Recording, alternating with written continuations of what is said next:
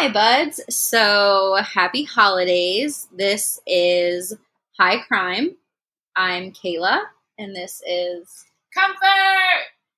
And what show is it? High Crime! Okay, so happy whatever you celebrate. We're doing this. My family celebrates Christmas, so I thought I'd do a Christmas murder. No, it is not JonBenét. I really want to do that thoroughly. It's been, a holiday week, so I really haven't done anything, so it was not going to happen. That's too much research. Also, I feel like it's kind of cliche to do it around Christmas because so many podcasts do, so maybe I'll do it like around my birthday. I don't know.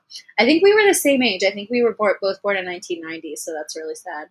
But anyway, in typical fashion, I am recording this on the 27th, so Christmas is already over, and that means this probably won't be edited and live until like New Year's, so whatever.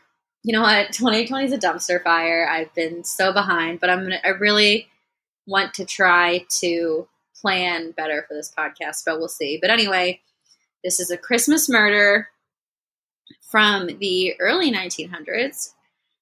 And here we go. I'm guessing you've probably never heard the Lawson family. I haven't. Cool. Okay. In December of 1929, 43-year-old Charlie Lawson took his family into town, bought everyone new outfits, and this is the 1920s, so their family was big, so that's 8 people that he bought a brand new outfit for, and he took the family to a portrait studio, and they got a family photo. So that was like really fucking expensive, and like nowadays it's normal. Well, maybe not in 2020, but like generally it's normal to like get a family photo done before Christmas and then you send it out as your holiday card. Yeah. Obviously, this was 1929. That wasn't a thing. Portraits you have to like sit for forever. It's like all this crazy contraption, whatever. So like this was like a really big this is a big deal that they were getting family photos. And it was so random because Charlie Lawson, he was a tobacco farmer from Stokes County in, I believe, North Carolina. I'll say it later, though. So, like, he really didn't make a lot of money, and Lawson was, like, really frugal. He came from a sharecropping family, so he, like, scraped together money just to buy the family's home, which was a 200-year-old farmhouse that many described as ramshackle.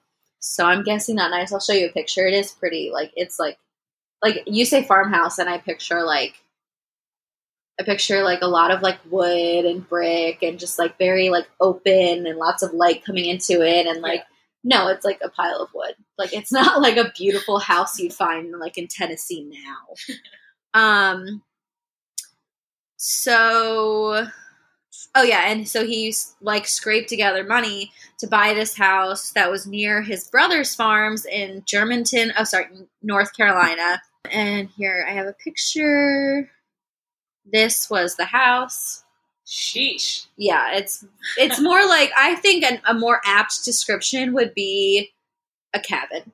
Yeah, it's like very Western. Yeah, a very old cabin. There's like chicken wire around the front. There's 2 chimneys for some reason. And then they also had this barn.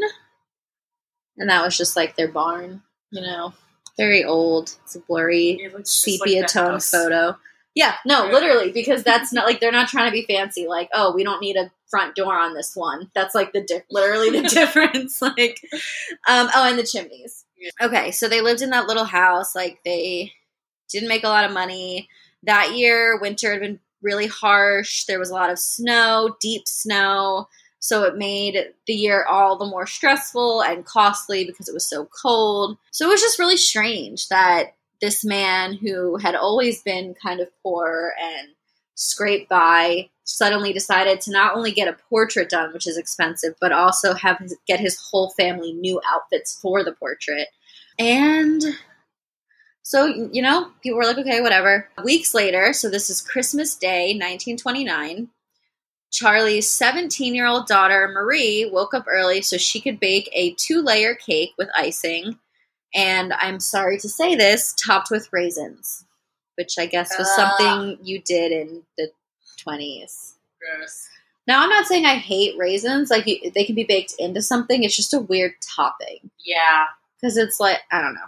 Later that afternoon, Charlie's middle daughters, 12-year-old Carrie and 7-year-old Maybelle, left the house to pay a visit to their aunt and uncle. However, buckle in, they were surprised and met by their father outside. He had been waiting behind the tobacco barn that I showed you with a shotgun. Ooh. So he shot both of his daughters. Remember, they were 12 and 7.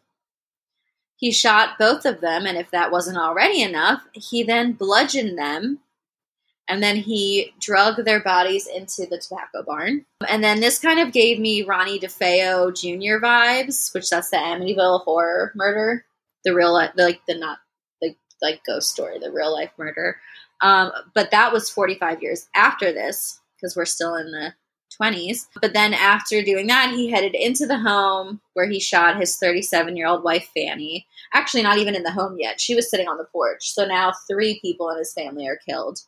After he shot her, 17-year-old Marie and 17-year-old Marie, 4-year-old James, and 2-year-old Raymond, didn't really obviously understand what was happening, but saw him shoot their mother, so they ran inside to hide.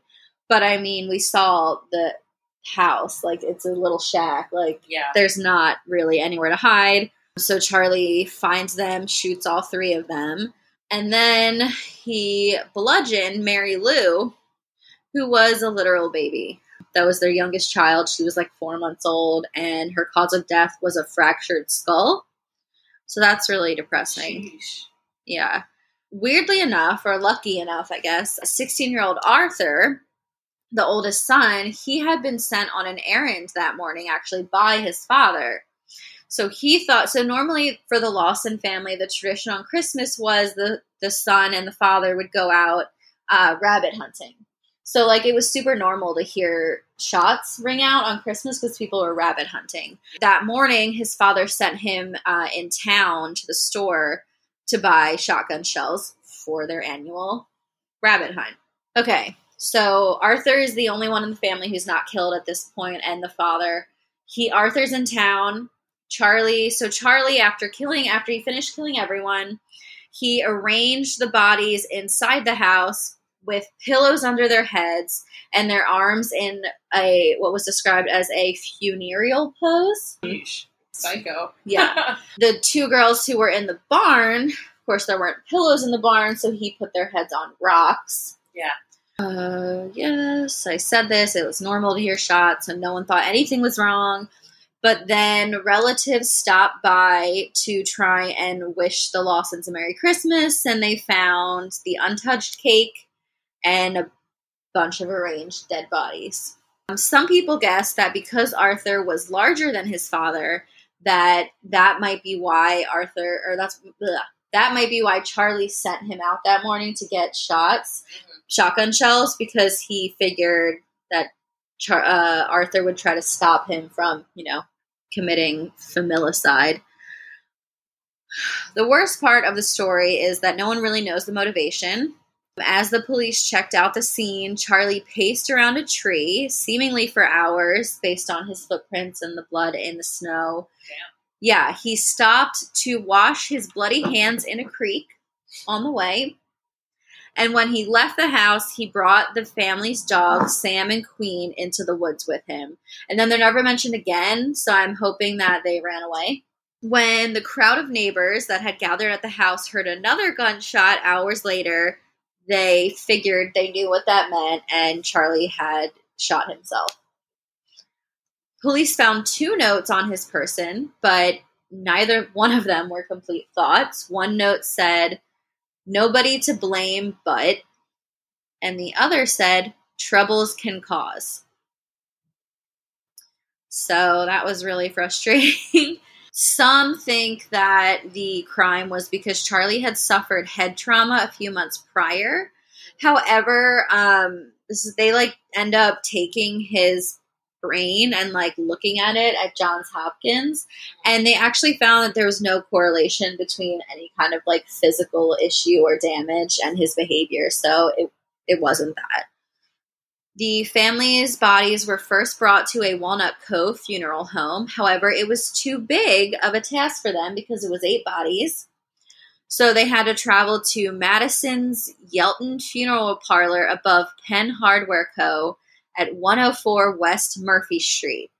Now, another, macabre fact is that the current owners of what is called Madison Dry Goods actually have a museum upstairs that includes the rooms and tools originally used to embalm and autopsy the 8 bodies. So there's like a death museum, a death mortuary museum that you can see. That's kind of cool, though. Would you go to that? Yeah.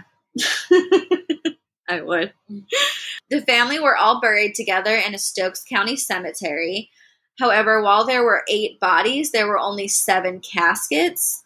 This is so sad, because 4-month-old Mary Lou was laid to rest in her mother Fanny's arms. Sad. And some say, this is just like a dumb ghost story thing, and some say that when leaves fall in that cemetery, they fall on all the graves except Charlie's. A large crowd gathered around the coffins following the funeral. People traveled to come see this because it was so many bodies, and it's such a small town in North Carolina. Nothing ever happens. The Lawson home actually became kind of like a tourist destination. I don't know if anybody's seen Dark Tourist on Netflix. Have you seen that? So it's the guy. There was this documentary that if you haven't seen it, you absolutely should watch it. It's a mindfuck. Do you know the movie Tickled? Okay, it's so good. I'm not going to tell you anything about it because it's one of those things where it's better if you go in not having any clue what it is. But the guy who made that documentary, I think his name is David Ferrier. He's from New Zealand, and he's a journalist, and he does a lot of entertainment travel stuff. He's adorable. I love him. But so he made that movie, and then he did this show on Netflix called Dark Tourist, and he would go to he went to a tour, a Jeffrey Dahmer tour, and he went to this crazy crime museum that's in an old prison, and he just goes, he does all this kind of crazy dark tourism. But so he has a show like that. But so that's what this became. It was made official when one of Charlie's brothers, Marion, opened the crime scene for tours. So the house fully became a museum. They didn't clean it, so the room where the murders happened is still covered in blood, and I think there's a picture of it. What the hell? Yeah, it's black and white, but that's all blood. So people were just walking through that. And actually, that cake that I mentioned earlier, Marie's Christmas cake, it was on display under a glass case, and some people even reached under the glass to steal some of the raisins as a creepy souvenir. People were just taking pieces of the house, just taking shit as memorabilia of this tragic family annihilation. Later, Marion defended his decision to make the house a museum, saying he was raising money for the only survivor of the massacre, his nephew Arthur, so that he could pay the farm's mortgage. And fun fact, mobster John Dillinger was rumored to have been one of the visitors to the attraction, and he and his girlfriend apparently went and saw the house, and he even stopped by. When he was in that area, he stopped by some federal officer's house and left a note ha ha, you were near John Dillinger and you didn't catch him. What a guy. Yeah, quite the character. Sadly, Charlie's final living son, Arthur, who had fortunately missed the shootout, in 1945, he was killed in a car accident. So not a lot. That family was just kind of cursed, I guess. But despite all of the early 1920s murderinos and looky-loos who went to check out this crime scene, no one really knew why he did it. And there were reports his behavior had been a bit odd in the months beforehand, but it was nothing really crazy, and no one could really find anything out. But then in 1990, one of Charlie's nieces, Stella Lawson Bowles, dropped a bombshell. There was a book written about the massacre, and in it, Bowles revealed that at the funeral for the Lawson family, Bowles revealed that when she was at the funeral for the Lawson family, she heard other relatives talking about how Fanny had confided in them that she had discovered incest in the family not long before that fateful Christmas. And so, yeah, Fanny was the mother, the matriarch. And apparently Fanny was stressing because there was a relationship between her husband, Charlie, and their 17-year-old daughter, Marie, which is disgusting. Yeah. And, the article said relationship, but I feel like if a father is having sex with his teenage daughter, like, that's rape and incest. That's not a relationship. That's not anything that, no. So in the weeks just before Christmas, Marie actually also confided in her friend Ella Mae Johnson at a sleepover. And she told Ella Mae that she was pregnant with her father's baby and that both of her parents knew about the pregnancy. So it was like a family secret. And then the Lawson's family's neighbor, Sam Hill, said that what actually happened, and honestly this is what sounds more accurate, is that Charlie forced himself on Marie, and then when he found out that she was pregnant, he threatened, and this was a quote, that there would be some killing done if Marie ever told anyone that she was pregnant with his child. So some speculate that you can tell in the family photo that they took that there's something wrong. I mean, I honestly think this is like, I feel like it's one of those things where you're watching like one of those ghost hunting shows and they'll like play some weird sound and they'll be like, oh, he said get out. And then you're like, listen. And they play it for someone else and they're like, oh yeah, he's saying get out. But it's like, I wonder if he would have guessed get out was the phrase if he had played it with no context, Like once they say it to you, you're primed to hear it. It's like all those videos that go viral. That's like, it was like Yanny or whatever. I don't know. But they said in the photo, Marie, she's standing in the back row and she's standing next to her father. And she is staring straight ahead at the camera. But Charlie is gazing off to the left with a small smile on his face. And his wife, Fanny, is standing on his other side, looking away and holding their 4-month-old daughter. And this is the photo. Ugh. Yeah, it's like really creepy. This is the family that he, like, family photo, that he like randomly decided he needed. I don't know if he was just like, I need the world to know who we were since I'm going to kill all of us. Maybe it was guilt because he's fucking repulsive and, raping his teenage daughter. But I don't know. Also, family annihilators, a lot of times they kind of delude themselves into thinking, because usually with suicide, it's kind of like you feel like you're a burden and your family would be better off without you. That's like the mindset you get into. Whereas with family annihilators, they're thinking, my shame will tarnish their reputation, so it would be better for them if they were dead. But they choose to stay alive. Like John List, like he's such a fucking prick. But like he killed his whole family to cover up this financial shame, but then he got to start a new life. Fucked up. But Charlie did kill himself, and he left 2 unfinished notes. But one of the articles is like, this happened over 90 years ago. But I feel like that seems pretty, like if he raped his daughter and then people were going to find out because she's pregnant, and like they wouldn't want to admit it was the dad, but they also wouldn't want to say it was anyone else, because this is like the 1920s. You have to think that if a young woman is pregnant and she's not married, like they're gonna like shun her, and that's a shame on the family. So maybe he thought it was better to kill his whole family and himself than have it come out that there was incest.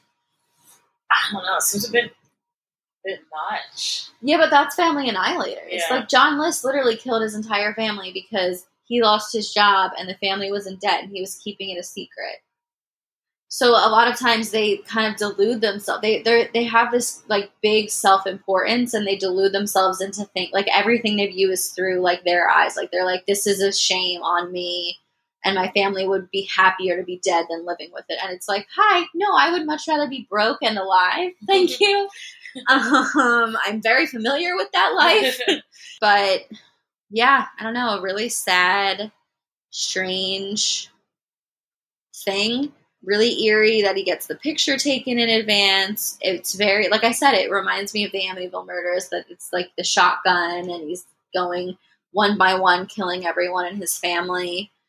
Although, again, that came later, so maybe he was influenced by that. I mean, I don't think so. I think he just wanted to kill his family. But that's a whole other episode. I think that's early on. We have an episode on the Amityville Horror. Woo! Oh, I remember listening to an episode of My Favorite Murder, and I think Karen does this story.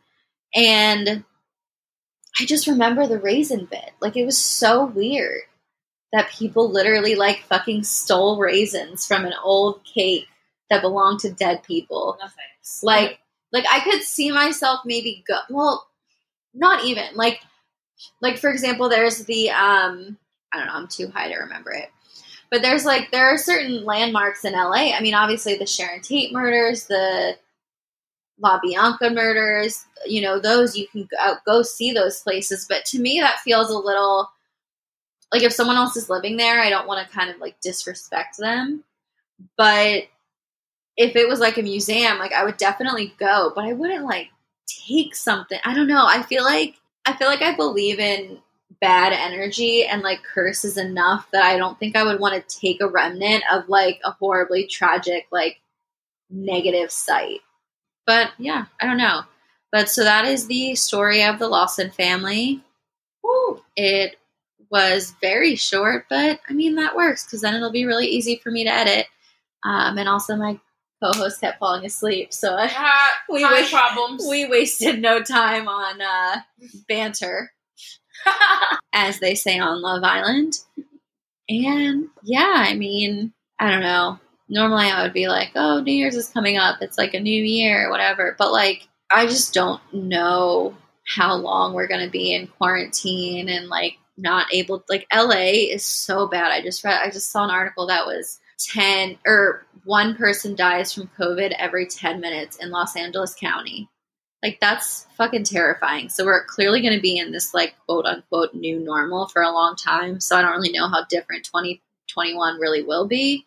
But hopefully we can at least, like, work on ourselves and mental things and maybe getting stuff. I know a lot of people who are slowly kind of redecorating their apartment or their homes. So hopefully there's some kind of positive goal. I don't want to say goal because I don't want to make it sound like resolutions, because New Year's resolutions, I feel like there's so much pressure and you feel like you have to do some kind of complete 180 life change immediately. And that's not really how that kind of thing works. So not necessarily resolutions, but just maybe something you want to accomplish in 2021. And don't be so hard on yourselves, because we're in a time of social, civil unrest, and there's a pandemic, and there was an election, and if you're in the U.S., and well, I mean, other places have elections, but there was the scary election in the U.S., and, you know, we still have Trump, and there's been like no stimulus support for, I know people's unemployment is running out, and it's just really hard. But I don't know. Hopefully some things will be better in 2021. And I don't know if I'll record another episode before then. Probably not, since this took me like how many months. But happy holidays and happy weird indoor by yourself New Year's. Smoke weed, watch a comforting movie. Don't feel like you have to watch all the Oscar nominees and the like popular festival movies, because I know I've been avoiding anything that I know will make me sad, just because, like, I don't know. Why watch, like, yeah, it's a work of art and like congratulations, and I respect that. I used to watch every Oscar nominee before the Oscars, but like if watching The Office is going to help me be able to sleep at night and not need to take a Xanax. Like, fuck it. I'm just going to watch The Office for the 100th time. And I think that's totally fine. And I don't think we should be ashamed or beat ourselves up over it because it's comforting. That's why I like watching Labyrinth all the time, because it's nostalgic and it's safe and it's familiar. And yeah, I guess that's pretty much it. Under 30 minutes here. Yeah, Happy New Year, guys. Thanks for guys and girls and everyone who identifies however else. I guess that's it. And please check out our Instagram, Facebook, Twitter. It's all the same handle, basically. It's High Crime Pod. 5-star reviews on Apple Podcasts really help us. And I announced a giveaway a while back, but not enough people really entered. So, I mean, if you do a 5-star review and want to send me a message, I'll start collecting entries and pick a winner for a $25 Amazon gift card.